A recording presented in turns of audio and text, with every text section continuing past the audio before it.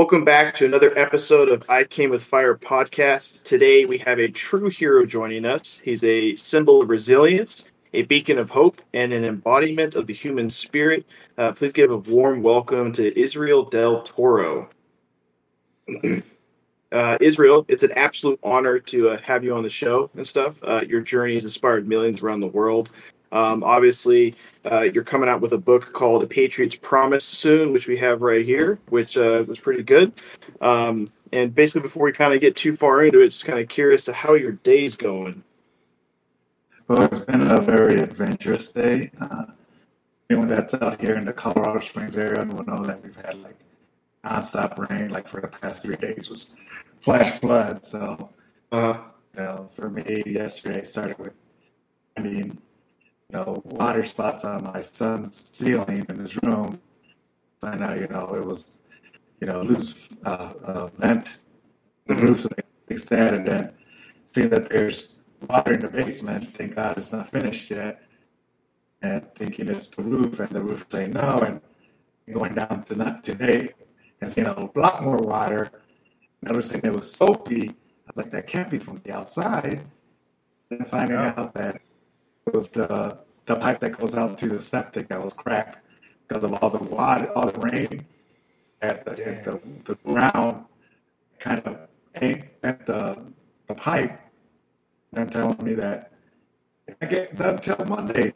So I'm like, yay, it's got my in-laws who are 80-something-year-olds, trying to tell them, hey, don't go to the bathroom for the next 5 days. Yeah. The worst timing ever. Oh, worst time. Luckily, I was able to get them, my family could stay in Bowie or Peterson the next couple of days. Yeah.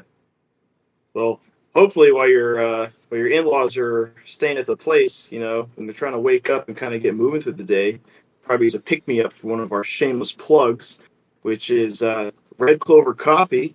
Everyone that's listened before knows that if you use code I Came with Fire, and you get 10% off your order with Red Clover Coffee. And we now have a second shameless plug. That's right, we're growing in shame. You can get sheep's clothing.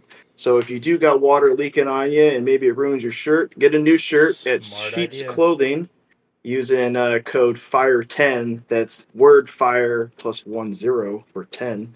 And that'll also give you 10% off. But yeah, so we're really excited for you to be here for the podcast. And we're really excited to kind of hear about your story and stuff. For the people who don't know, we'll kind of delve into that. But I know both Brandon and I are very honored to have you on our podcast. So thank you for being here, Israel. Yes, thank No you. problem, man. Thanks for inviting me to come out here and, spend a couple minutes, guessing and having a good time. Yeah, of course. Usually this tends to be a pretty good time. So yeah, we tend to have fun. So obviously, Israel, for people who don't know, your story is truly remarkable. You served as a special warfare operator in the United States Air Force, which shamelessly is the greatest branch. Hell yeah. Displaying courage and dedication to protect our nation. Can you kind of share a bit about your experiences and the pivotal moment that probably maybe some people don't know that forever changed your life? Joined the military at 22, it's, you go in, kind of grew up in that era where, your coaches still yelled at you. I played football and they grabbed you from your helmet and slammed you down. So me going to basic and getting yelled at was like nothing new. And then me being Hispanic, that's even, nothing new. My biggest fear from TIs was, hey, they're going to have a chancla and hit me with it, But, going through that and then deciding to become a TAC P, I not saying not all the other career fields are important in the military, but I grew up watching Rambo. Mm-hmm. Who didn't want to be freaking Rambo back in the day? Long hair, chiseled body, obviously I don't have hair anymore. My son says I have more of a dad bod. Back in the day, Same. I was like, God, you wanted to do, I wanted to be that guy, Yeah. So when when I heard it, I was like, dude, I want to try and do that. And I tried out. I got selected and went through basic and graduated and got to my first assignment there at Fort Bragg or Pope, or back in the day we called it No Hope Hope because no hope. Yeah. And started to learn my craft on how to become an operator and call in airstrikes because it takes about 3 years Hmm. to be a fully qualified ACP. And I hated doing all the coordination and everything, and then right when the aircraft's about to come in, the instructor would take the mic from you and say cleared hot, and I'm like, really? Like, so my whole goal was to be that guy, to get in Yeah. that mic, cleared hot, watch A-10s just either coming with the gun runs or with the bombs. It's just an amazing, Man, that has to be so you know, amazing. it's such a cool sight. And so Yeah. that's what I tried for. And yes, I knew it was a dangerous job. Obviously, you're going to be out there. Hmm. You're calling in airstrikes. Yeah. Going to send you where they They think need there's going to be airstrikes. trouble. Yeah. So, at your 20-something-year-old dude, you have no fear. You Yeah. know, and when you're a little kid, how many times were you getting on your bike and it's like, oh, I'm going to jump this ramp and hopefully I landed. And Yeah. now at our age, we're like, man, if I try and do that and I fall, that might hurt. It's You called live and learn. experience and Yeah, wisdom. exactly. Yeah. Right. Living and learning. Yeah. So, I trained to be that, and I wanted to be the best at it, and anytime I can go to a training CDY or head down range, I always volunteered because I wanted to be that guy, Hmm. and I got to do it for many years until the day I got hurt, and everything kind of changed. Yeah. Right. Yeah. Man, I So had my the dad was my football coach a few times, more than a few times growing up. So I've definitely been grabbed by the face mask and told to pull the lead out of my ass or get moving. So I understand that for sure. Yeah, we definitely, and our generation definitely knows Mm. that tough love, you could say. Yeah. Builds yeah. character. Those I characters. I remember in middle school I tried out for like football.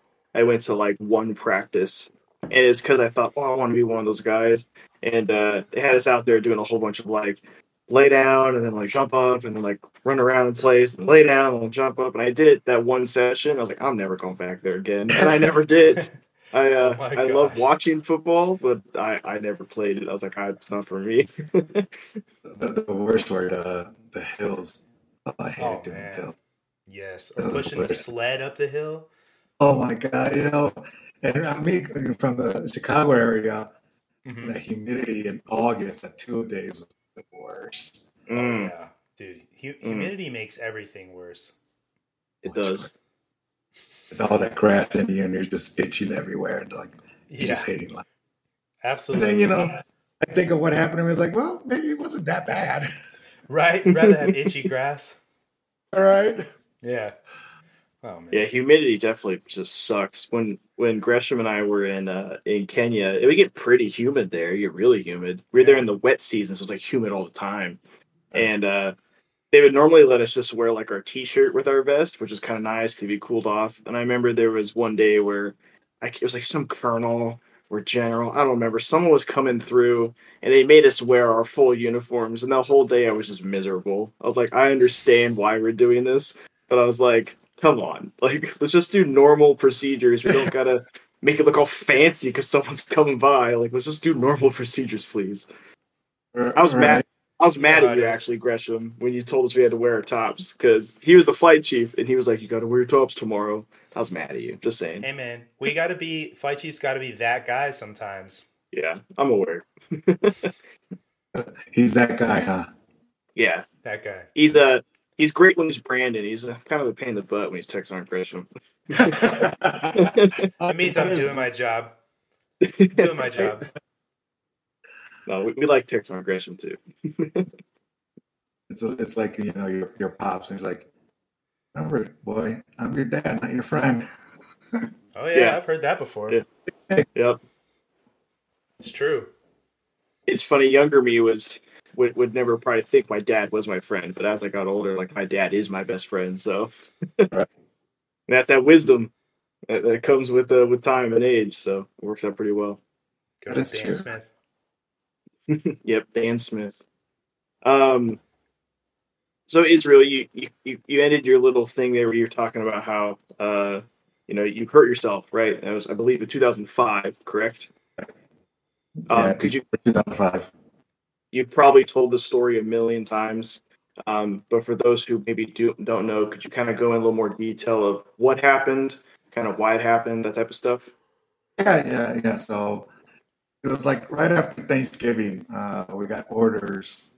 Uh, they're going to send me out with the scout team because, again, they're going to send you out. I was the only tech P to support an SF team, two Army companies, and a scout team. So Mm-hmm. they're going to send me to whoever they think is going to get into it. We got a mission that scouts that we're going to go to this area. There's going to be a high value target that we had to capture, kill, and destroy a supply route. So we head out like I want to say December 1st, I want to say, and we get air salted in. Then our dirt bikes get dropped in. Vehicles get dropped in, air salted in, and we're out there a couple of days and nothing. We kind of take over this little compound, and we're pretty much like in a bowl, man. So we got mountains all around us, and our interpreter was getting icon chatter saying that these guys see us when we go on foot or we get on the bikes or we go on the trucks. So they were hanging out on the mountaintops because again we're in a bowl. Yeah, So our young lieutenant, and I mean this guy was fresh out of I want to say West Point. You getting know, lost at land nav. oh my God, he would. I remember one Both time are. he was taking like a selfie. Well, we didn't have selfie sticks back then, but Yeah, selfies with next to an IED, and we're like, Oh, dude, it's what are you good. doing? Yeah. I was it's like, this sounds like Lieutenant. Yeah, yeah. 100%. It's most lieutenant thing to do. So the LT says, you know what, guys, we're gonna go out, and I had my airman with me, and I knew it was just by us discussing, I knew it was gonna be possibly dangerous. I'm like, you're gonna stay behind, just as backup, and I'm gonna go out because we're gonna take half of the scout team, which half of it would have been like 10 guys in two vehicles, and out of that half, we're gonna go late afternoon, and out of those 10, 5 are gonna go late afternoon up the mountain, stay there, and the other 5, which was my guys, are gonna be Overwatch. Because again, they were watching us. So the plan was that as these guys came up, the Taliban came up during the day up the mountains, my guys would, get a hold of them. Then they had us as backup. Mhm. We had been out there, a couple of days, and that night prior, I can still remember, man. It was just like the clearest night, man. You could see every freaking star, But you're up, you got to do 1 hour on, 2 hours of sleep, with our rotation. It's almost like But the calm before the storm. yeah, it was. That's a great way to put it. I sometimes compare it to like when Forrest Gump, when he's describing all his events he's seen, he Uh-huh. talks about, Vietnam when it stopped raining, all of a sudden, you can see every star. Yeah. Hmm. And that's what it felt like. It And really is. so the next morning, we get to ANA, some Afghani National Army, and we go hit this town, and my DLT sees like a Taliban up on the ridge, and we try to go after him. We go, and we get to the base, and he talks about, all right, we gotta go capture this guy. And I was like, all right, who do you want to go with you? You know, and he says, I want you, PT, and the interpreter. In my head, I'm thinking, you want your only fire support element to go with you, and the interpreter who has no weapon. Like, and in my head, I'm thinking, I swear to God, if I get shot, I'm gonna shoot you right in the ass. You know, and we get selfie up with there. that. Oh, we get up there, and we're about, I want to say about 200 meters from him. And I was like, sir, I got the shot. He's like, no, DT, we're gonna get him. We're gonna try and capture him. That's we're 200 meters away, but it's like all jagged rocks. Mm-hmm. And anyone that's gone downrange knows that, man. Those Taliban guys, they can be in flip flops, but man, they go up those mountains like they're goat gods. They're just freaking, they take off. And I knew they were going to be gone. And yeah, they're gone by the time we got to where they were at. At this time, the guys that were up on the mountain to call radio back, like, hey man, we want to get resupplied. To come, resupply us. We're like, roger that. So we're driving back, and we're in the lead vehicle. LT's driving. I'm on the TC, and we have our gunner up in the Toro. And we cross this creek, and no more than 200 meters after we cross this creek, I feel intense heat blast on the left side. And I'm like, holy shit, we just got hit. And I talk about how people always say that their life flashes in front of them in situations like that. And, at the time I never believed that. I'm like, yeah, right. Dude, it wasn't like I guess you could say like a flash, but for me, it felt more like a little movie reel, when they the little, you see every little clip, like, but the most distinctive ones were things that were going to happen that hadn't happened yet. Like me and my wife finally getting married by the church or through the church, after our third attempt, because every time we tried, I get deployed. Us honeymooning in Greece. And then the last one that really stuck was me teaching my boy how to play ball. I love playing ball. Then something inside me says, you got to get out of this truck. Get out of this truck. And I up the door, get out of the truck. But when I got out of the truck, man, I was on fire from head to toe. But I knew that, man, that creek was behind me.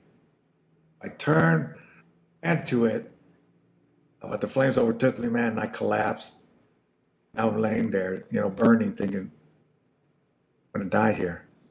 I broke my promise to my family that I always come back. Broke my promise to my son that I'll never let him grow up without his dad like I did. Most importantly, I'm going to break my promise to my dad that I made to him, that I always would take care of my family. And, you might have heard, I might have busted on the LT a little earlier, but unless I yelled out loud that I'm going to die here, and that's when he says, DT, you're not going to die here. It helps me up. And throw some dirt on me, helps me up. We both jumped in the creek, and the sound that I heard was the same sound you hear when you put a hot pan in cold water, that sizzle sound. Mm-hmm. Damn. And I remember, my medic was trying to take care of me, because it was a planned ambush. As soon as they hit us, these guys know who called in the airstrikes. They look for the radios or the vehicles that have the antennas. They look for the guys that have the radios. They want to take us out before they do anything. And they hit me. The guys that were up on the mountain, now they're getting hit with a crossfire. Now they're calling back, hey, where's Gunslinger? We need CAS. We need close air support. So when the medic was trying to take care of me, dude, I'm okay. I'm looking at myself. I got all my limbs. All I asked him was he's like, dude, cut off my Ranger panties. You know which ones they are, the little running shorts. Yeah. Cut them off, man, because the elastic was burning, my inner thigh. Damn. I was like, and as I said, take care of our gunner, because he got blown out, and Humvee had rolled back on his legs. I was like, besides, my guys, again, remember what my tech said, take care of your family. Well, my teammates, yes, they're Army, but it doesn't matter. Once we're downrange, No matter if you're Those are, Army, Navy, Marines, we're all brothers and yeah, sisters downrange. We take care of yeah. each other, and That's your Absolutely. I had to family. take care of my family. Hmm. Uh, oh, I had to figure out what to do because my radios around me were destroyed. My backup radios and the Humvee were destroyed. Luckily, one of the other scout guys had an embedder. I just say, hey man, repeat everything I say, so we can get some aircraft in here, get on this frequency. And by the last transmission that went out, that's when I started having a hard time breathing. I would never stand in front of anyone and say that I had nerves of steel like Rambo, that I didn't get scared. But once it was just like crazy how that last word that I told him to repeat, that's when I guess the adrenaline went down. That's when I started having a hard time breathing. That's when I started getting scared. Hmm. Like, dude, where's this medevac? And I was just getting tired and I just wanted to sleep. And I remember telling Bailey, our medics, like, hey man, just let me lay down for a minute. Let me close my eyes for a bit. Yeah, they don't want to let you do that. Yeah, he knew, even though I didn't think I was badly injured, he knew I was. Hmm. He's like, if I let you fall asleep, you're never going to wake up. Yeah, So he used whatever he could to keep me up until that medevac came. that's a good medic. Yeah. Yeah. I remember they wanted to carry me up to the helicopters. Like, oh hell no, dude! I walked into this fight. I'm gonna walk out. Well, I kind of hobbled, into the helicopter and I think that's just okay. laying there. It's like, and the first thing in my mind is like, oh my god, I'm gonna get some good drugs and I can fall asleep for a little bit. That's all that popped Monitored in, sleep. Oh, that's funny. right? I remember it being in and out of the flight. I remember landing in our fob, going into our little field hospital, seeing rest of my team there.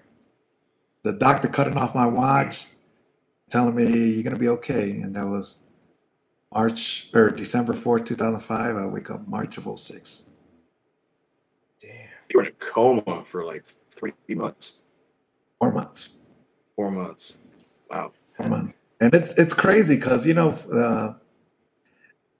a coma doesn't really hit you until like a year after, when Huh. things happen while you're asleep. Yeah. Like I remember, like I said, I'm a big ball player guy. I love baseball, uh, and I remember watching ESPN like January of 2007, and hearing it was the 1 year anniversary of Kirby Puckett's death. I'm like, when did Kirby Puckett die? Oh yeah, he Oh Mm. died man. when I was a coma. Yeah. That's when it hits you. It's like, man, I got 4 months of my life. Anything remotely important to me Yeah. happened, I wouldn't remember. Gone. Wow. So you don't remember anything from your coma, like people trying to talk to you or anything? Is there Yeah. some snippets? I remember in your book you were saying that George Bush visited you, and you don't even remember that. Your wife had to Yeah. tell you. Yeah, and it's it was a funny story because it was, I think I was has I woke up in March and it was like probably April timeframe when one of the other guys in the hospital was getting their Purple Heart. Hmm. Like, man, that's cool. It's like I was like, I wonder when I'm going to get mine. And my wife's like, you did. I'm like, when? Oh. Oh, President Bush gave it to. He's like, oh, I'm glad I kind of don't remember that. I was like, You're like, Yeah. it honey, you got a doesn't count picture? if I don't remember it. Right. Yeah. Yeah. So yeah, it was. But that story about President Bush. So if anyone doesn't know, like a severely burned guy, it's not really the burns that are going to kill you; it's the infection. Infection. Yeah. So when you're burned, you're pretty much skinned alive. Hmm. And now that you don't have your outer layer of skin to protect you, you keep that room at like a 98 degrees. Anyone that comes in has to be covered from head to toe. Wow.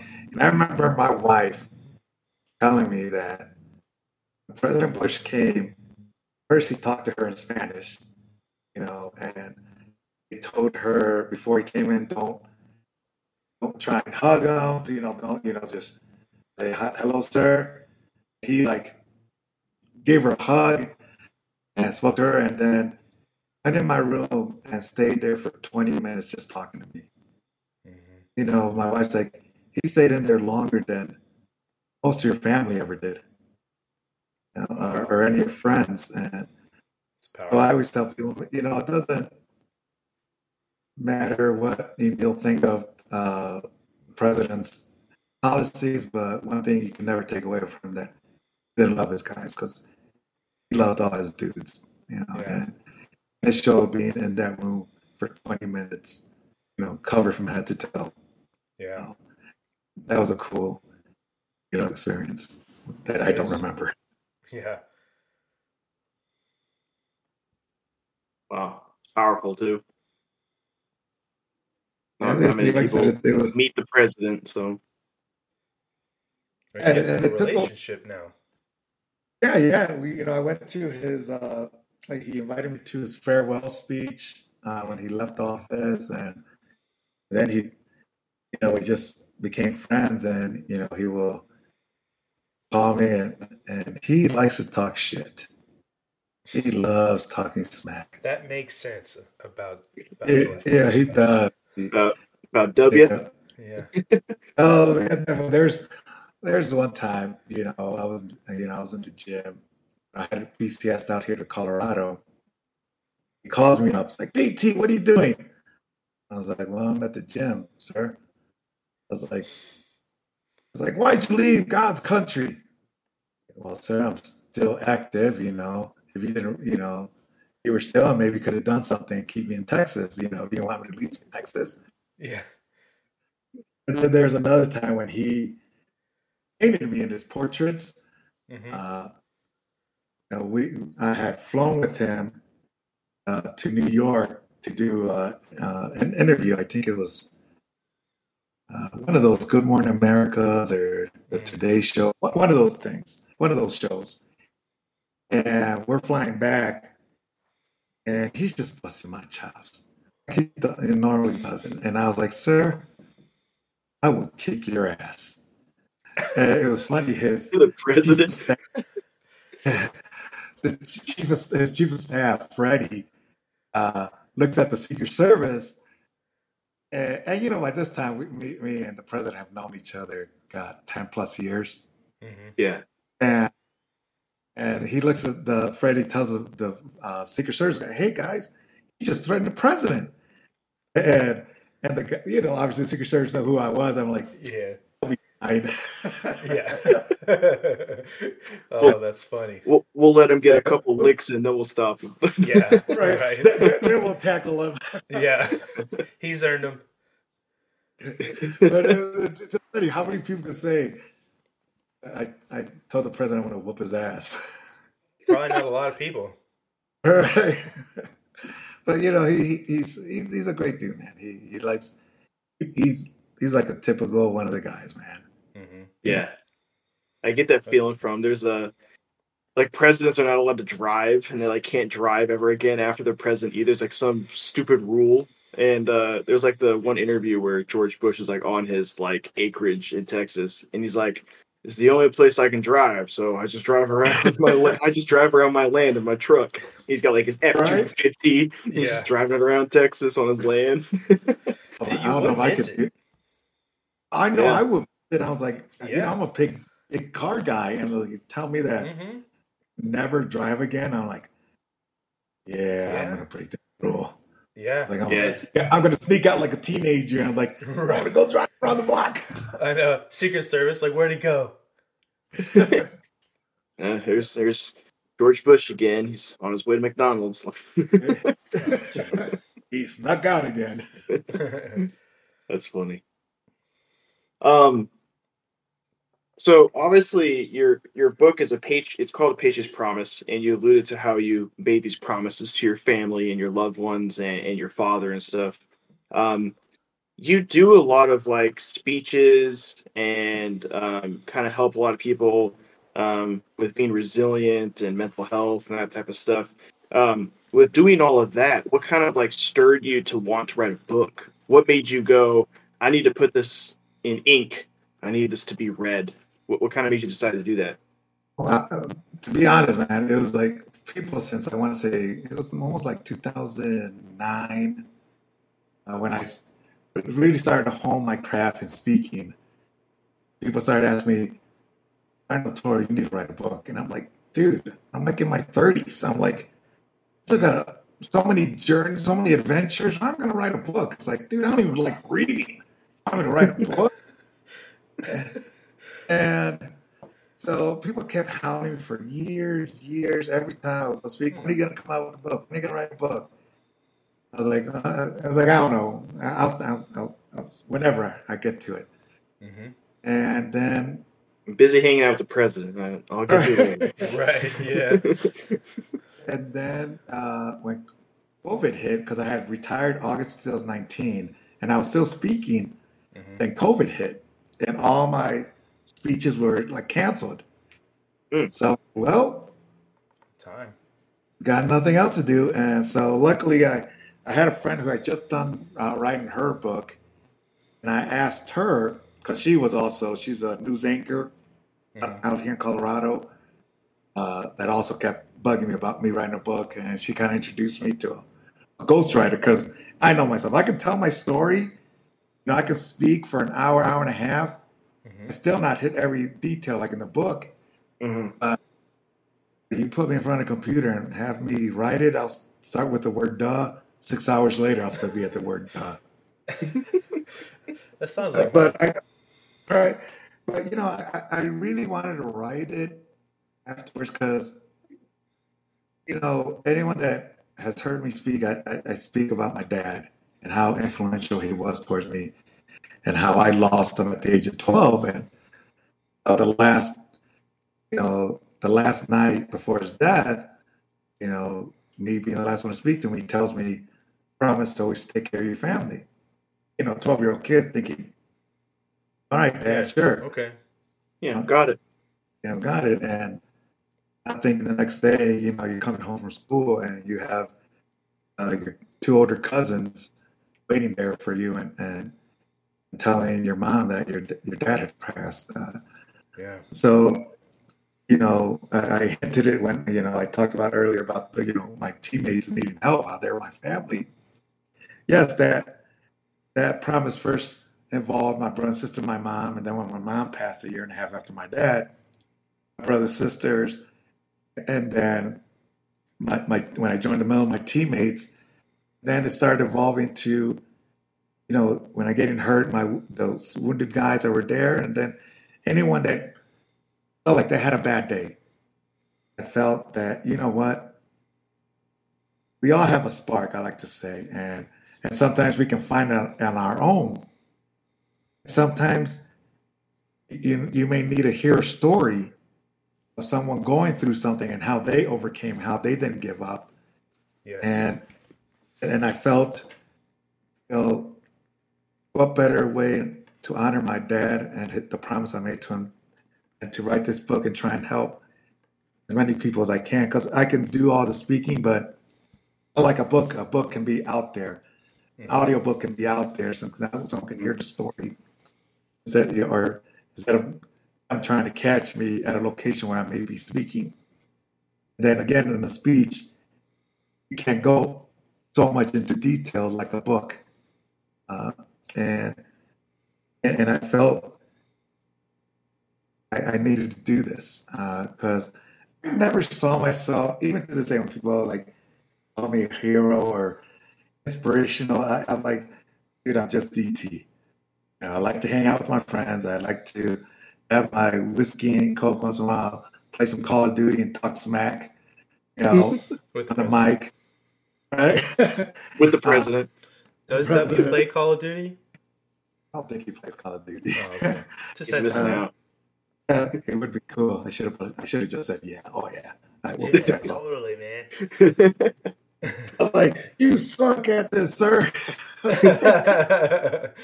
that's awesome. But, I always feel uneasy because, again, I don't see myself in that light. But it didn't really hit me until I remember I was doing a speech at McGuire. The whole base was there. Leadership, everyone from the base was there. And usually I open up for question and answers. And sometimes people ask me questions. And sometimes people wait till afterwards, when they're coming through the line and shake my hand and say hi or take a photo Mm-hmm. to ask me. Or sometimes they'll wait to message me over social media. They don't want other people to hear. Yeah. But this time, this young lady, this young airman, I think she was a A1C, Mm-hmm. stands up and says, Sergeant Toro, I've tried to end my life many times. But hearing how you never quit through all those obstacles that went through your life, and you kept fighting, and you talk about it, they also having bad days and not letting that overcome you. You gave me so much hope, you gave me that fight to keep fighting. And I just Wow. want to thank you. That was the first time it really hit me how people hear me and see me in this inspirational role. Before that, I was like, yeah, okay, whatever. But to see that young Aaron stand up in front of all her leadership, Mm-hmm. in front of all her base, and say that she's trying to kill herself many times. Now, how she found the will to keep fighting, and my story, I was like, that's why I really wanted to, write it, because I never would tell anyone that I did it on my own. In my book, you'll hear, never did it on my own.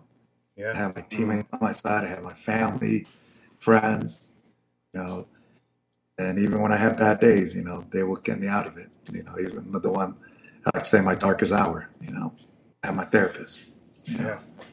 Well, I have a really good friend.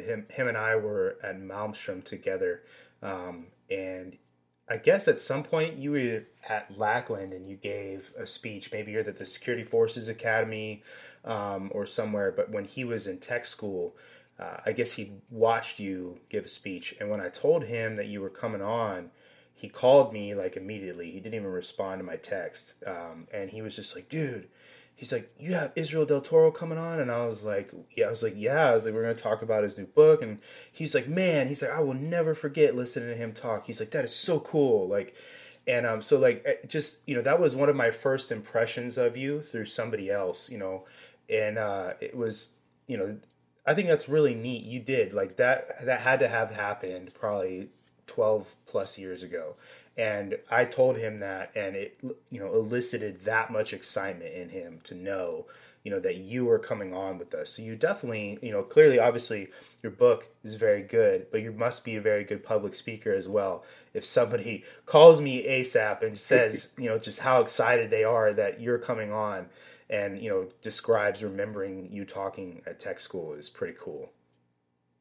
It's it is crazy, People remember it, Mm-hmm. See you in that light. It's touching. Again, I see myself as a regular old DT man, Mm-hmm. and to be able to help people through the journey I went through, makes it worth all that pain and suffering I went through to be able to help someone. Because I'm a realist. I get it. I'm not gonna be able to help everyone, but those one or two that really do truly need it, it's so worth it. So Yeah. worth it. I There's think a the fact that when you hear about somebody who's been through something traumatic and come out the other side, to hear them say that they see themselves as a regular person, is it's helpful to hear somebody else say that too, because if you hear somebody, you have this image of somebody who you're kind of looking up to, and you hear them say that they're a regular person, you feel like that goal of being okay is now more attainable, because you may view yourself, I'm a regular person. If he can do it, if she can do it, I can do it. And that's what I try and do. I never, wanted to think, be a person that thought like their shit don't stink. It's like Mm-hmm. it does. It's like everyone else's, man. It's like, and luckily I have a wife that kind of, I was like, slow your roll, slow your roll. Right. Yeah. Uh, because I remember meeting one of my like baseball heroes, and him being such a butthole, and I was like, man, I never wanted to be like that. Yeah. You know, I remember I won the ESPY, and me being on stage, and I had all these people reach out to me. Mm-hmm. I want to say I had like 900 plus messages. Wow. It took me weeks, but I got back to everyone saying thank you because I thought it was important. I was like, if they had enough time to just say thank you to find me, I could take some time and return and say thank you for those kind words. Not everyone would have done that. It was long. Yeah. I'm sure it meant something to all those people. And because I know I would have, because we've all been fans of somebody. Mm-hmm. If you had reached out to, someone you thought was so cool, and they sent you something back, you were like, oh hell yeah, Mm-hmm. So I always think of that, I always think Yeah. it's like, I'm still that kid, man. That if Sylvester Stallone freaking gave me a car, sent me something, I'll be, Yeah. going now, bro. I was like, Rambo. Yeah. Rocky's calling me, bro. Yeah, right? You Oh, be putting man. on your own like red bandana, walking around your house. Yeah. He's like, Right? hey, yo, DT, we did it. Right? That I think that way, because I just never want to think like I'm better than anyone because I just never think I was. It's the whole saying. You're never gonna put your troops to do something you're not willing to do, Mm-hmm. and that's what I've lived by that. I'm noticing a trend Great here. advice. You kind of talked about how, like you said, you're just DT. You're not a hero. You're not anyone more special or anything like that. You're just the guy who did his job and did what was right. Right. We had Rob Gutierrez. His whole motto was like, "Do your job. Just do what you're supposed to do." And he was shot at and was still doing his job. You were literally engulfed in flames, still doing your job.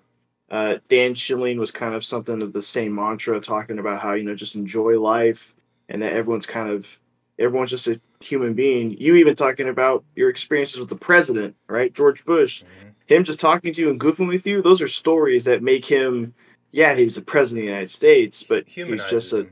he's just a dude that was the president of the United States and was just trying to do the right thing. I think it's important for people, like Gresham was saying, that when you realize that these very powerful people like yourself or the president or Dan or Rob, like they're all just normal people who were just trying to do the right thing, and everyone else can be just as great and just as attainable to their greatness. So, Mm-hmm. Yeah, the things that I use sometimes hear people like, and I couldn't do what you did. You don't know that. You can probably do it and maybe excel me. No one knows until you're put in that situation. Yeah. The thing is, like, I just tell everyone, we all have that spark, man. You got to find what drives you. Mine was simple. Was my boy, because again, I lost my dad when I was young, and I never wanted that to happen to my boy. Mm-hmm. So, any father, especially you got Father's Day coming up, can relate to that. You know, your kids are your everything, and it was mine everything. Absolutely. And, who I would have never thought a kid from that side of town will be the person he is now. Would I have ever thought that? Hell no. Would I ever thought I have friends with multiple presidents to royalty celebrities? Hell, no. Yeah. No, I never would have thought that. You just try and do the best and be you, man, and keep living life, man, and have fun with it. Yeah. Again, at a young age, I learned that you're here one day, next you may not, and I just try and enjoy life like it's my last one, man. The big man knows when it's your time. Absolutely. And man, that time, yeah, I'm gonna have some fun. yeah. Sometimes my wife tells me, he's like, slow your roll on your fun, all right? You're not. I was like, shut up, woman. I'm burned. No one can tell how old I am. Oh, that's awesome. I love your sense of humor. It's great. Dude, You're yeah, just absolutely. You're just Well, loving it. That's awesome. you gotta have fun, man. It's like, yes, this sucks what happened, but you gotta laugh about it. I remember, being in therapy and, you're freshly injured, you're freshly at work, you really can't do much. You see the older guys that have been there longer and just josh and have a good time. I'm like, and if they can have fun and laugh about what happened, so can I. I remember one time walking into the therapy room and, the burn center, and I'm like, is someone cooking meat up in here? And, obviously all the guys are just dying laughing at the therapist and the family members and loved ones are like, oh my God, did you hear what you just said? Oh You my know, god. uh, but you gotta, even, when we were one time all together, a bunch of us, the burn guys, we are going to have a cookout. And instead of saying medium well or medium or well done, we're just using guys' names. Whoever was like more burned, more percentage burned was the well done one, Oh my or goodness. like a medium well, Yeah, yeah. Oh But my, you have to. you gotta have fun, you gotta, and that's what I wanted to also include in the book, that humor, Yeah. Hmm. because it's very healing. It really is. It helps the soul, man. Being able to laugh again is so healing, and that was the thing that I hate to be the name drop guy, but yeah, I remember John Stewart saying, Hmm. "Et, let people know how funny you are. Put that in your book." Hmm. And I was like, "I got it, John. I got it. You don't got to tell me, old dude. I got this." You know, but that's the thing. It's like I wanted to show that. It's like, yes, it sucked what happens, but I can still laugh, have fun in life, and God forbid anyone goes through what I went through, but at least they know, there is a light at the end of the tunnel. Hmm. And you'll laugh again and live life. Yes, it may be a little different, but hey, man, you're here. You know, I love that. yeah. A day above ground is better than a day below it. No shit. Yeah. Life's a gift, so cherish it for sure. Yeah, and John Stewart has done so much good work, especially for veterans and then the 9/11 first responders. And that dude has so much passion for that. It's honestly incredible to see. Hmm. Yeah, that's crazy. Like I remember more like my more liberal friends, Hmm. family members always say, "How are you and John Stewart friends?" Like, what do you mean? You guys are complete opposites. What you think? I'm like, okay. I was like, yes. I was like, he's more liberal, and I'm a little more conservative. Yeah, we will debate, but we don't disrespect each other. But if I can't be friends with them, then you're my family just because and again, I'm from Chicago, so a lot of my family's very liberal. Did Hmm. I not talk to you? And so it baffles that, I have these friends from all angles of the world, and I was like, what's the matter? If you have a common cause, like John, take care of wounded service members, take care of the 9/11, Hmm. families, firefighters, police officers. Hmm. Doesn't matter. We have a lot of things that you may not have in common, but that one that you guys have, you can come together and help. And why wouldn't you do it? And I think you just touched on something that I found very common about military members in our community in general is that when you're in the military, you sit around a lot, right? Hurry up and wait. And you get into these conversations with people and they go to politics sometimes.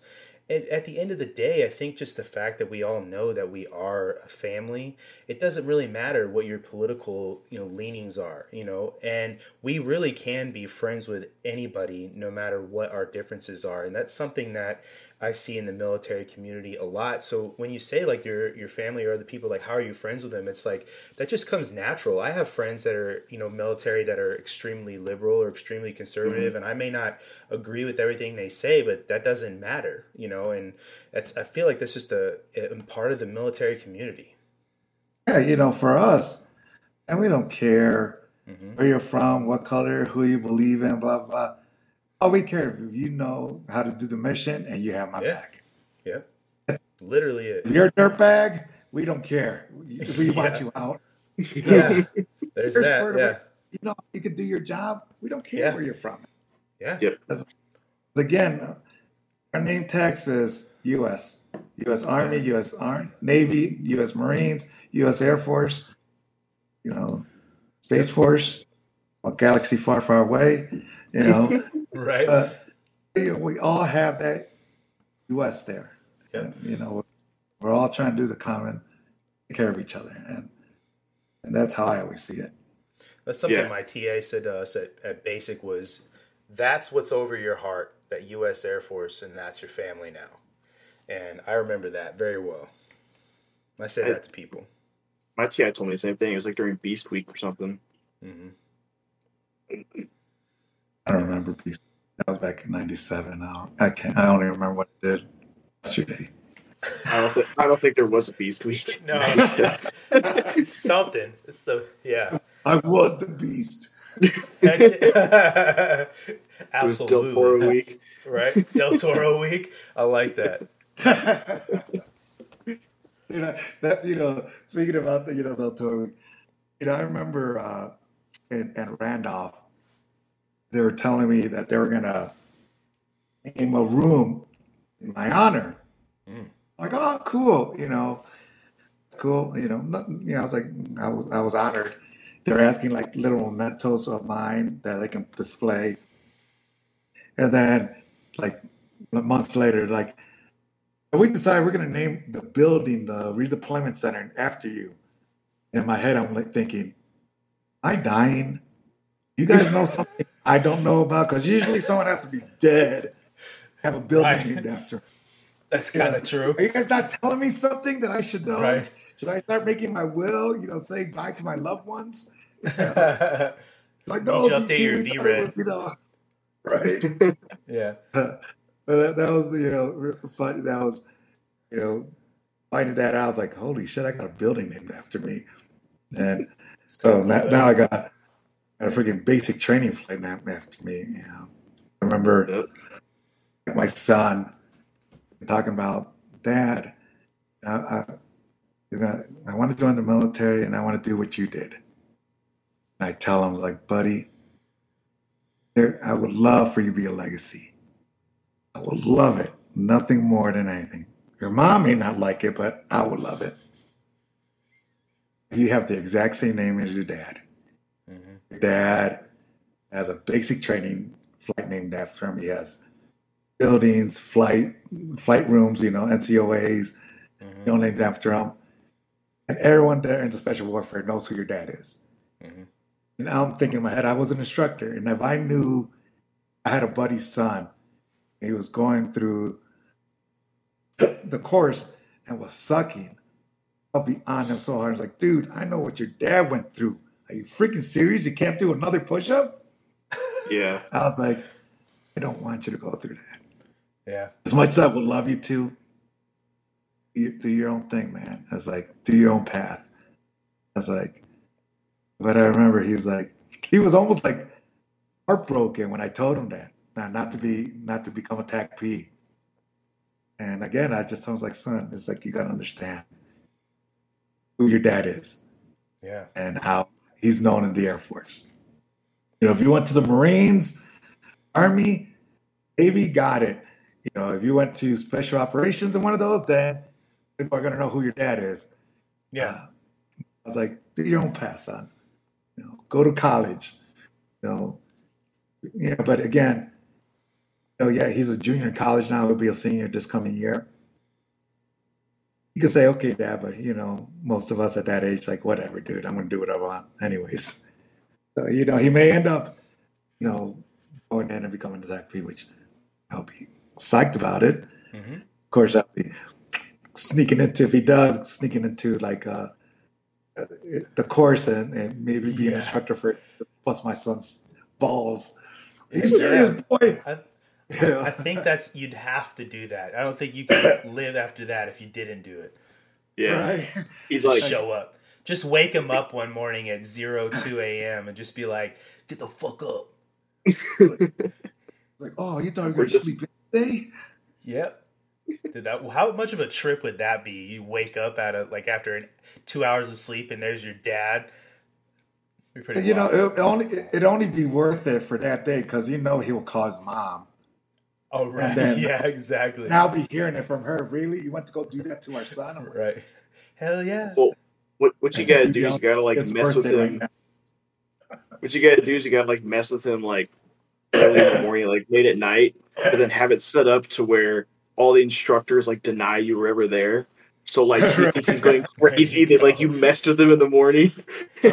Right? and then you Perfect. leave, and everyone is like, he was never here. What are you Dude, talking you're about, man? hallucinating. You're just tired.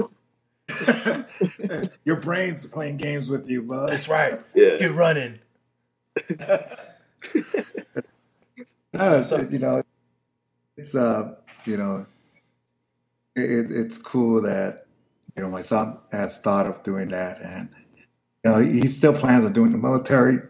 If he goes to become a tech P, mhm. so be it, or if he goes in to do another job, because he's studying to be, his major is criminology. He wants to be a detective or work at one of the three letter agencies. So he Well, doesn't want my help. Like he doesn't want dad. Don't use any of your connections. I'm like, most people want their dad's connections. it's I true. was gonna say Yeah. you Yeah. now know a really great recruiter, so I mean I could. Right. I mean, he does also know former presidents too. So That's there's two. that. You know. I'm not saying I compare with President Bush, but I'm a pretty I was good like, but I'm recruiter. close. Yeah, President Bush, me. I'm yeah, right yeah, Right. yeah, there. yeah. It, Exactly. it's Bush, me, then Cheney. Oh my god. Oh my god. Have Just you don't been stand in drinking that over rain. there? I know, right? Yeah, just water, just water. Water. Man, so I've always wondered what the mental health, seeking mental health was like in the special operations community, because I know for like the security forces community, there up until recently, it's just a really big stigma behind it, and I was just wondering. I've always wondered how that people were looked at seeking help for mental health there in the special ops community. What that's like. I like to say like for our career fields, yes, it's hard physically, but I like to say a lot more. It's mental. Hmm. I always like to use the analogy I remember Bruce Smith used when people asked him, "How hard is football?" Hmm. It's like you know, he said 3% physical, 97% mental, and I like to say it is because you get hit constantly mentally. Are you gonna quit? Are you gonna quit? Are you gonna keep going? And it gets you to that area where when I got hit, it just clicked. I'm like, boom, I got to do what I got to do. Hmm. Uh, and for us, yeah, we have guys that go through it and break, and we try and catch them before they go down range. Hmm. That's you want your teammate to crack under the pressure because not only will him killed, he'll get his team killed. Right.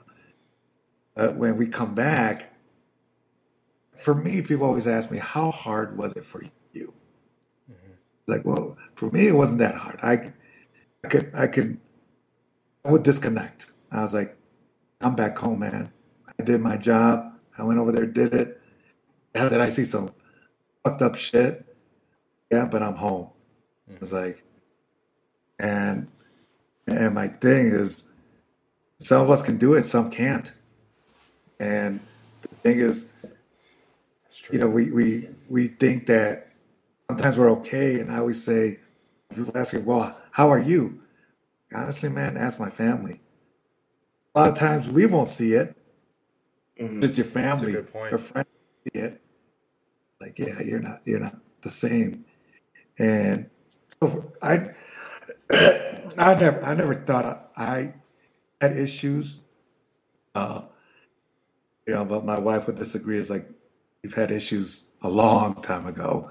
Uh, but the thing is, to look for that help, ask for that help. Sometimes, we're very prideful. A lot of, we are, and That's like true. we can do this. Like I don't need help, man. No, I don't want to show weakness. Then there's sometimes, there's so many out there that claim to have it Hmm. are just saying it so they can get the sympathy or get benefits. And we all know dirtbags like that, Yep. you know.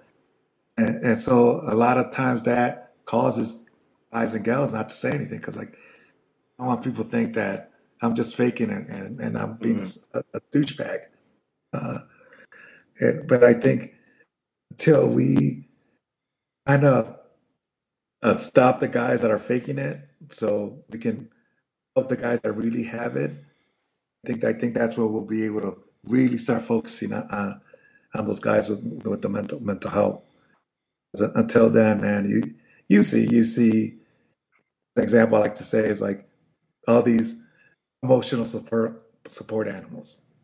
Hmm. I've seen walking to Walmart a lady walking in with a damn tiny horse.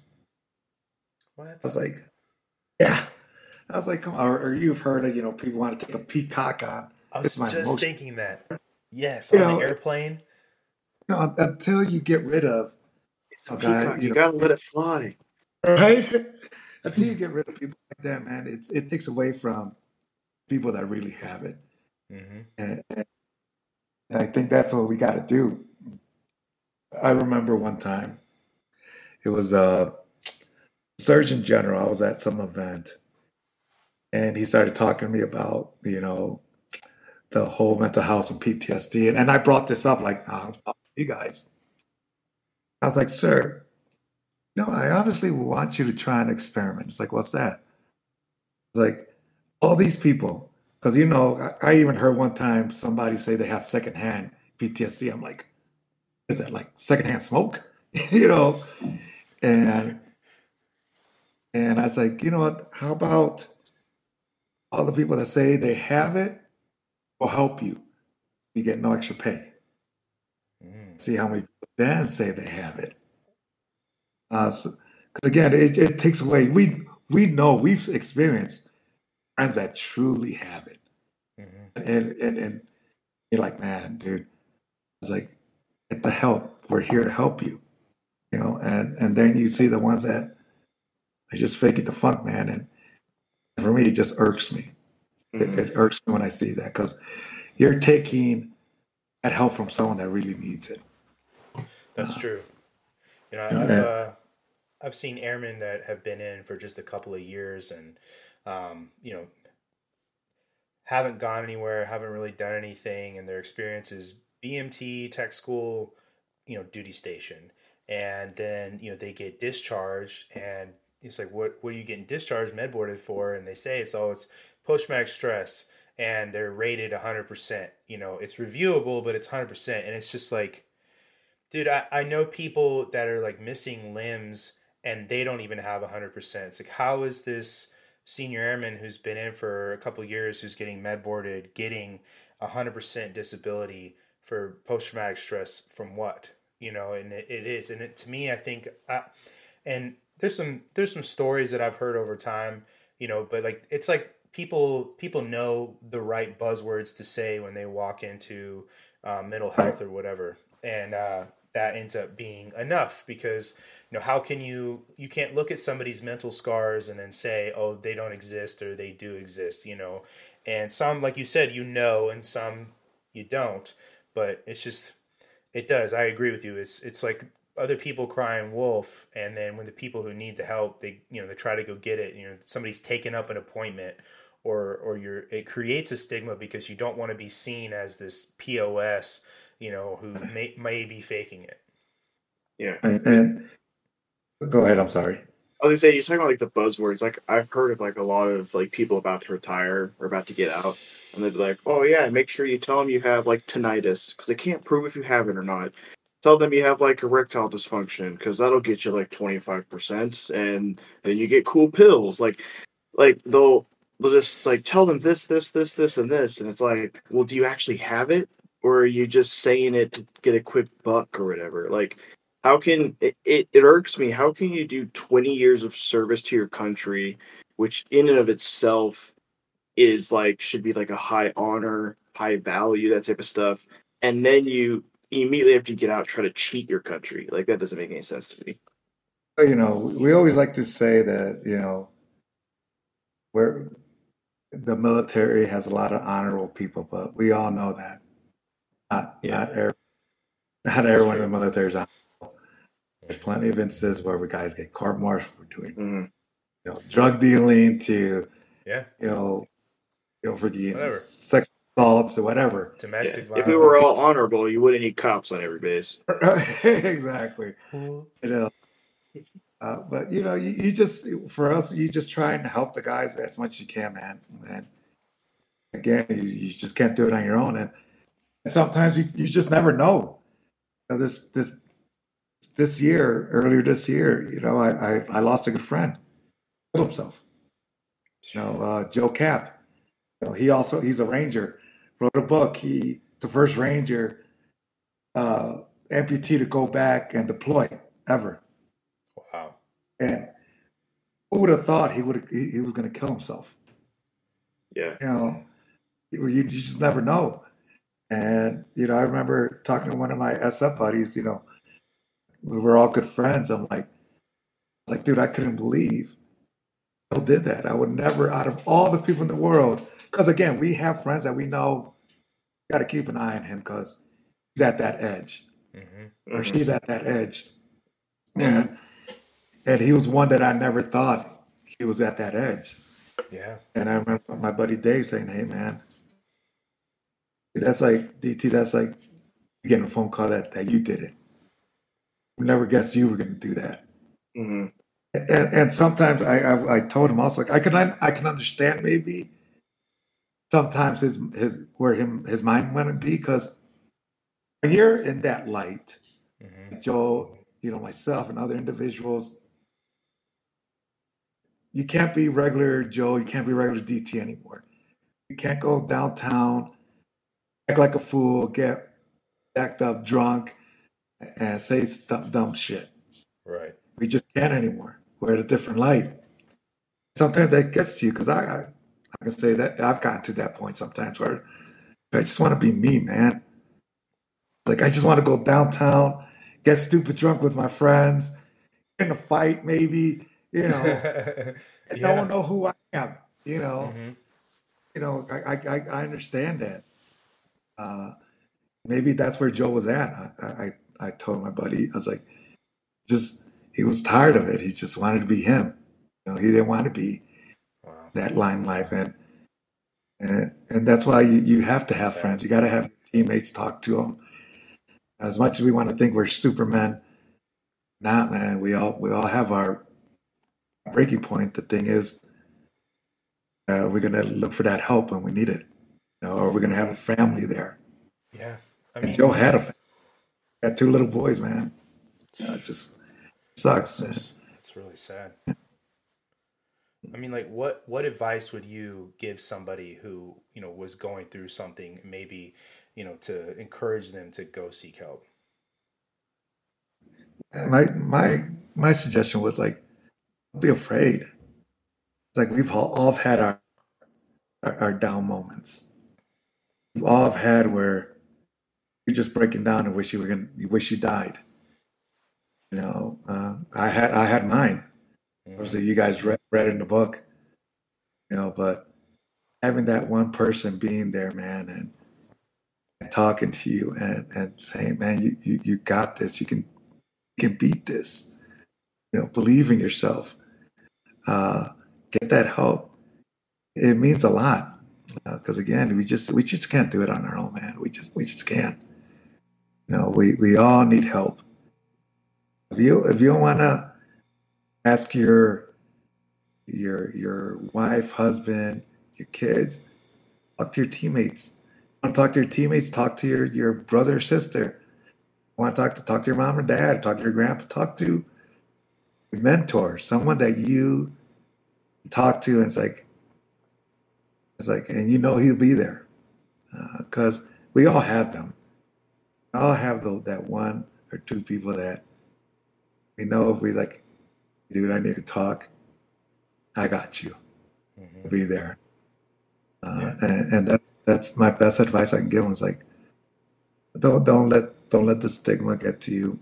Uh, we've all been there. The thing is, are we gonna let it beat it? Are we gonna let it beat us? Or are we gonna beat it? I I really like. prefer, Go ahead. I'd rather be that person beating it than it beating me. Absolutely. I like what you said about believing in yourself because I think that is a piece of resiliency that doesn't get mentioned enough. Is that there is a self piece that has to come into play at some point to believe in yourself, like you said, and you have to build that up inside of yourself. And reaching out and getting help and the support from other people, it helps, but ultimately you have to be able to stand up on your own. And so I like that, people encouraging you to believe in yourself, and then to see yourself, give yourself love and see yourself as a good person, or whatever. I think that is such an important piece that doesn't get mentioned enough, so I'm really glad that you said that. Yeah, and because again, it does. You need to. People can help you as much as they can. Eventually, you have to kind of get over that hump. It's like, okay, I got this. It's It's true. like, I can burden this. I can overcome this. I can beat this. And that was another big reason I did the book. And because I said, young airman, Yeah. I always, I always bring that back to that young airman. The young airman, there was no life left until she Yeah. heard my, That's pretty incredible. and sometimes it just takes that you hearing the story. Yeah. Like, wow, That's true. I can do it. I can do it. And that's what I hope, this book does, be able to not only honor my dad and the promise I made to him, but be able to, help people based on that promise that I made to my dad. I think you've done an outstanding job capturing that in your book. I appreciate that. The cool thing. One thing I really wanted to get out of this book is like I wanted it to sound like me, and like if I'm talking to you, and Hmm. the feedback I've gotten from like the people that I kind of gave them advanced copies, like this book, and I didn't say anything. I was like, I just wanted to hear what you think. Hmm. Candidly. It sounds like you. It sounds like you're telling the story. That's awesome. Like good, that's what I wanted. Yeah. I just I didn't Sounds want it relatable. to, I didn't want it to sound phony. I didn't want it to sound robotic. I'm like, you know, throw the cuss words in there because I swear, throw the probably inappropriate jokes, Gotta but be hey, genuine. You gotta gotta be be genuine genuine. because It's I'm, good though because I've never had a conversation with you before anything like that, and after reading parts of the book and then now have talking with you, like yeah, it's you. You wrote that book for sure, so I it's definitely appreciate, you. I appreciate you guys, reading it and hopefully enjoying it. Hmm. You know, uh, Of course. or at least lie to me that you enjoyed it. No lie. Yeah. But it is it hasn't hit me yet. People always keep asking me how's it feels like I don't know. It's like Hmm. because yeah, I got kind of the advanced copy, but it's not like the hardcover where it has the Still Yeah, out for photos, everything. has everything. You yeah, know, I tell people actually it's more right now more a pain in the butt because Hmm. doing all this marketing, promoting it, and uh and one of my friends he told me DT it's kind of like like having a baby. I'm like, huh? You're going through that pregnancy, that labor, it sucks, but the baby's born, like your book's out. It's so joyful. Okay. And I'm like, it's like, you know what, Brandy? I was like, I'm not going to use that analogy. Yeah. I was like, I'll let you use that because if I try to use Sure. it, my gonna bust my chops. And my female friends be are like, like, are you really trying to compare your book release to a Hmm. pregnancy, to Yep. giving birth? I'm like, Me, man. I'm not trying to. My friend used that analogy. I understand it, but I'm not going to use it. Man, you made me think of a funny story. I had an airman come in with his wife after she gave birth, and he was talking to our CSS, trying to do his paternity leave, and he's like, "Oh yeah, we just had a baby," and his wife goes, "We didn't have a baby. I had a baby." You know, I was like, "That's right. She had the baby. You were there, right?" So Yeah, we'll get checked real quick. yeah, exactly. That always made me So laugh thinking I was about like, you that. use that analogy. I won't Yeah, use it. You want to say it? exactly. I'll tell the funny story about it, but I'm not going to Yeah. say, yeah, Yeah. my book's like giving birth to a baby. Right. Yeah. I don't know anything Yeah. about that. The All I've seen right. it happen, but I didn't do It the it. the happened the spouse Shakespeare. definitely has the baby. You're there as the emotional support peacock. That's all you are. Right. Exactly. Yeah. Oh man. Maybe that emotional support peacock might have caused the reason why she's in that area right now. Yeah, Yeah. it's true. It took two to tango, and you were a Right. pretty Right. big piece. Yeah. You Right. probably Yeah. convinced her, had a good night, you Put know. some work. Right. Put in the work. Yeah, yeah. The all 3 seconds. Right. Oh, dude. Oh There my you God. go. It's a great time. Uh, I was going to ask you something, and it left my mind the second I said emotional support peacock. Oh, that's what it was. Um, so obviously, you've been retired for a while. We're talking about like mental health and resiliency and stuff.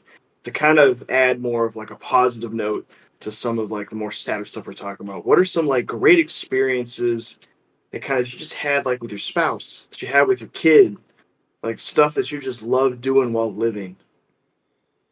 For me, it was like for me and my son, it was us watching like the Bears. I'm from Chicago, where Yeah. The Bears. me sitting down and me and my boy putting on his jersey, the season starting. I want to say this was probably first season when I finally was kind of strong enough to enjoy it, not going through therapy, Mm-hmm. Mm-hmm. just sitting and him. There's even I think a photo of us where we got our Bears jerseys. Like, let's go Bears, let's go Bears. That's probably one of the coolest experiences, or or him hitting his first home run. I remember Oh that was, man. seeing that, I was like, yeah, that's my boy. Hell yeah. For my wife, I would say is like watching her navigate this journey. And, my wife, is maybe 105 soaking wet, and seeing how strong she was, to be able to handle what she did. She's from Mexico, she didn't know any English when I got hurt. Then to see her go to get her GED, first learning to speak English, get fluent enough to go get her GED, and then become a U.S. citizen. And she was already a hairstylist in Mexico. She had her own salon, but here in the States, she needed more hours. You know how that goes. Each state, Mm-hmm. for some reason, you need a Yeah. different license or different hours. Yeah. Sure. So she's like, you know what? I'll just take the whole thing all over again. Watching her, Wow. getting, her license in the States is probably such a cool watching my wife do that is Seeing her succeed. amazing. Yeah, so those moments are pretty awesome. Watching my son hit his first home run, us watching the Bears. My watching my wife go through her journey and seeing her how the amazing woman she is now. Those is so worth being here and enjoying those moments, man. It's so much. It so really is. I'm Yeah. sure that feels fantastic. Like when you said earlier about your life flashing before your eyes, and it was the moments that you wanted to have, and now you're living those. That's wonderful. Yeah, yeah. Probably, my next moment will be probably when I see my son graduate college next year. That'll be probably up there. Yeah. It's it is it's a cool journey. Definitely Yeah. is. It really is. And Life is a Life again, is a journey. journey. would would 22-year-old DT when he joined the military think he would be this person? Not at all. I thought myself, I'll do my time, get out, and be back in Chicago doing something. I would have Yeah. thought this would be my life, bro. And that totally feel like Forrest Gump sometimes. I really do. yeah, Again, I'm at the White House. yeah, I met the president again. Yeah. Yeah. Dude, oh man. Gen A. Jenny, yeah. DT. It's great. It's great. And then jumping again was probably the next highlight of my life. Was being back in the air, man. Yeah. Yeah. Underneath that parachute, nothing like it.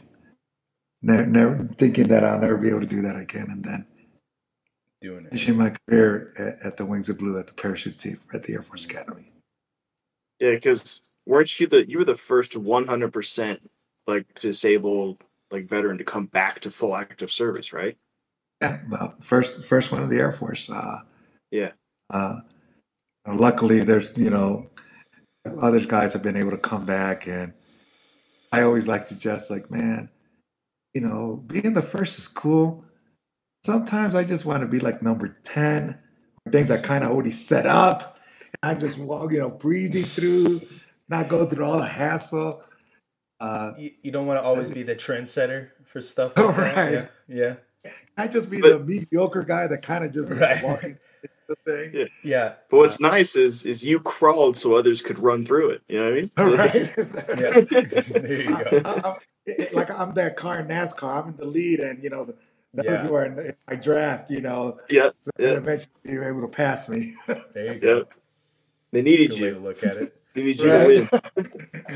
like the great prophet Ricky Bobby said, "You ain't first, you're last." Your last. Hell yeah. Great prophet.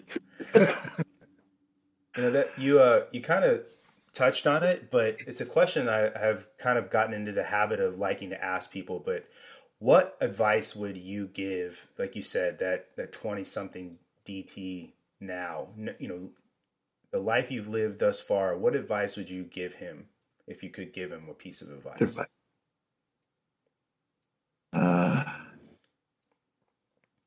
What I would give him is like, oh, I learned this like right before I headed out on my last deployment. Mm-hmm. It's not all about you. Because, when I was a young, right in the middle of my career, I was nonstop doing all the cool guy stuff. And so I'm growing up without knowing who I really was. I was always gone. And it took my wife to tell me, it's like, your son's growing up without you. I always say you never let that happen, but he is. He doesn't know you. You're home for a couple months and then you're gone for a couple more months. So that would probably be my biggest advice to him is like, my 22-year-old self is like, you want to do all the cool guy stuff, do it when you're single and realize it's not all about you. You get married and start having kids, it's about them. And I think that was another big thing why I wanted to include my wife's story in my book. Because we sometimes forget, or the public sometimes forgets about our families. They focus so much on the service member. They forget about our family who are right there next to us. And I'd like to say they see us at our worst. Doesn't have to be at our worst like being in a coma, but at our worst coming back and not being the same. Again, advice like, not about you, man. Think about them. I really like that. Fortunately, my wife was able to kick me in the ass and make me realize that. For a while, it was just about me doing the job and me doing all the cool guys. A good I woman think will we've do all that for you. and I think we've all been there. We've Yeah. all been in that situation where like, I want to do all this fun, cool stuff, and then you're like, oh shit, I'm married, or oh, I got kids. You Yeah. know, I get it. You know, yeah, that would be my biggest advice. Like, hey, man, I like that a I lot. think, That resonates well. I was a best man at one of my buddy's weddings almost like a month and a half, 2 months ago now. And during my speech, I told him, I was like, his name's Ty. I was like, Ty, all your decisions, everything you do, it no longer just affects Ty. It affects Ty and Sarah. It affects Ty, Sarah, and any future kids you have. So even the smallest decisions of what time do I wake up, what am I going to buy at Walmart or whatever, it doesn't just affect you anymore. It affects your family, your group, your your tribe. So yeah, definitely Yeah, no kidding. making sure you. and and it's very true. Mhm. There's times where like, as much as we want to think that we make all decisions, we're the man, blah blah blah. Of getting something done in the house, I'm like, Mm-hmm. "Hey, let's go. This is like, I was like, hold on, let me go ask the boss if this is okay. Yeah, Is this the That's, right color or right yeah. yeah, location? She yes. may So not agree, it's your off-duty supervisor. right? Yeah. Heck yeah. So Israel, we've really enjoyed speaking with you today. It's been a ton of fun. Heck yeah. You're great to speak with. It makes sense why you're a public speaker, obviously. Uh, Your book, A Patriot's Promise, is going to drop, I believe, on the 4th of July. Correct? the July, yeah. That's so Awesome, awesome. Independence Day. With it coming out soon, so you wrote your book. Everything's good to go. Before we kind of end this, I got one final thing for you. Looking ahead, what are your aspirations for your future, and kind of what do you hope this book to um, kind of make impacts and stuff like that? What are you looking to see, hopefully, with this book coming out?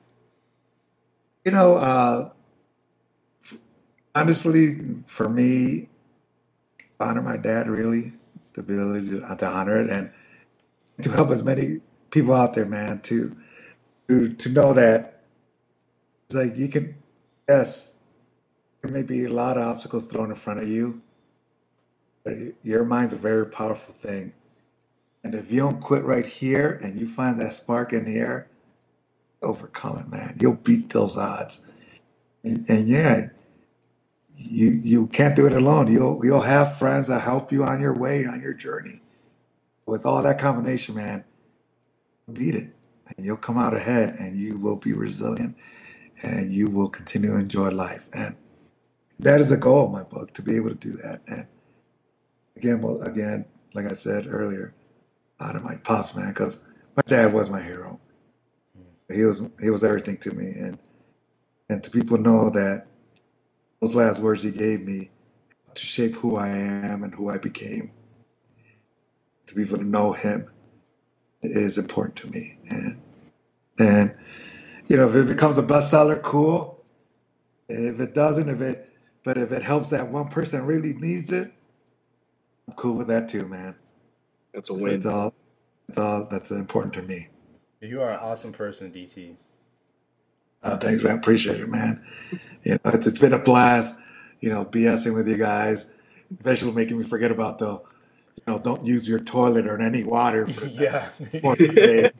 You just remembered it, so Yeah. sorry. Right. Yeah. We shaved some time off that. You made me forget about that for a while, so I appreciate that. There we Much go. love for you guys. Hell And, yeah. and I, yeah, and I hope you guys really did enjoy the book, man. And I hope it gave you a Yes. little bit insight of who I am or how I came to be the person I am and Definitely. why I do what I do. Yeah, for sure. 100%. So, for everyone listening, so the Patriots Promise, you can get it on Independence Day. Be an American and go buy it. And then make sure you like, comment, subscribe. Use our codes to get coffee. Came with Fire with Red Clover coffee, or use our codes to get clothes. Fire 10. But that's it for us today. Really appreciate you guys listening. Thanks, DT. And of Thank course, you. Gresham, you look very handsome. So, out.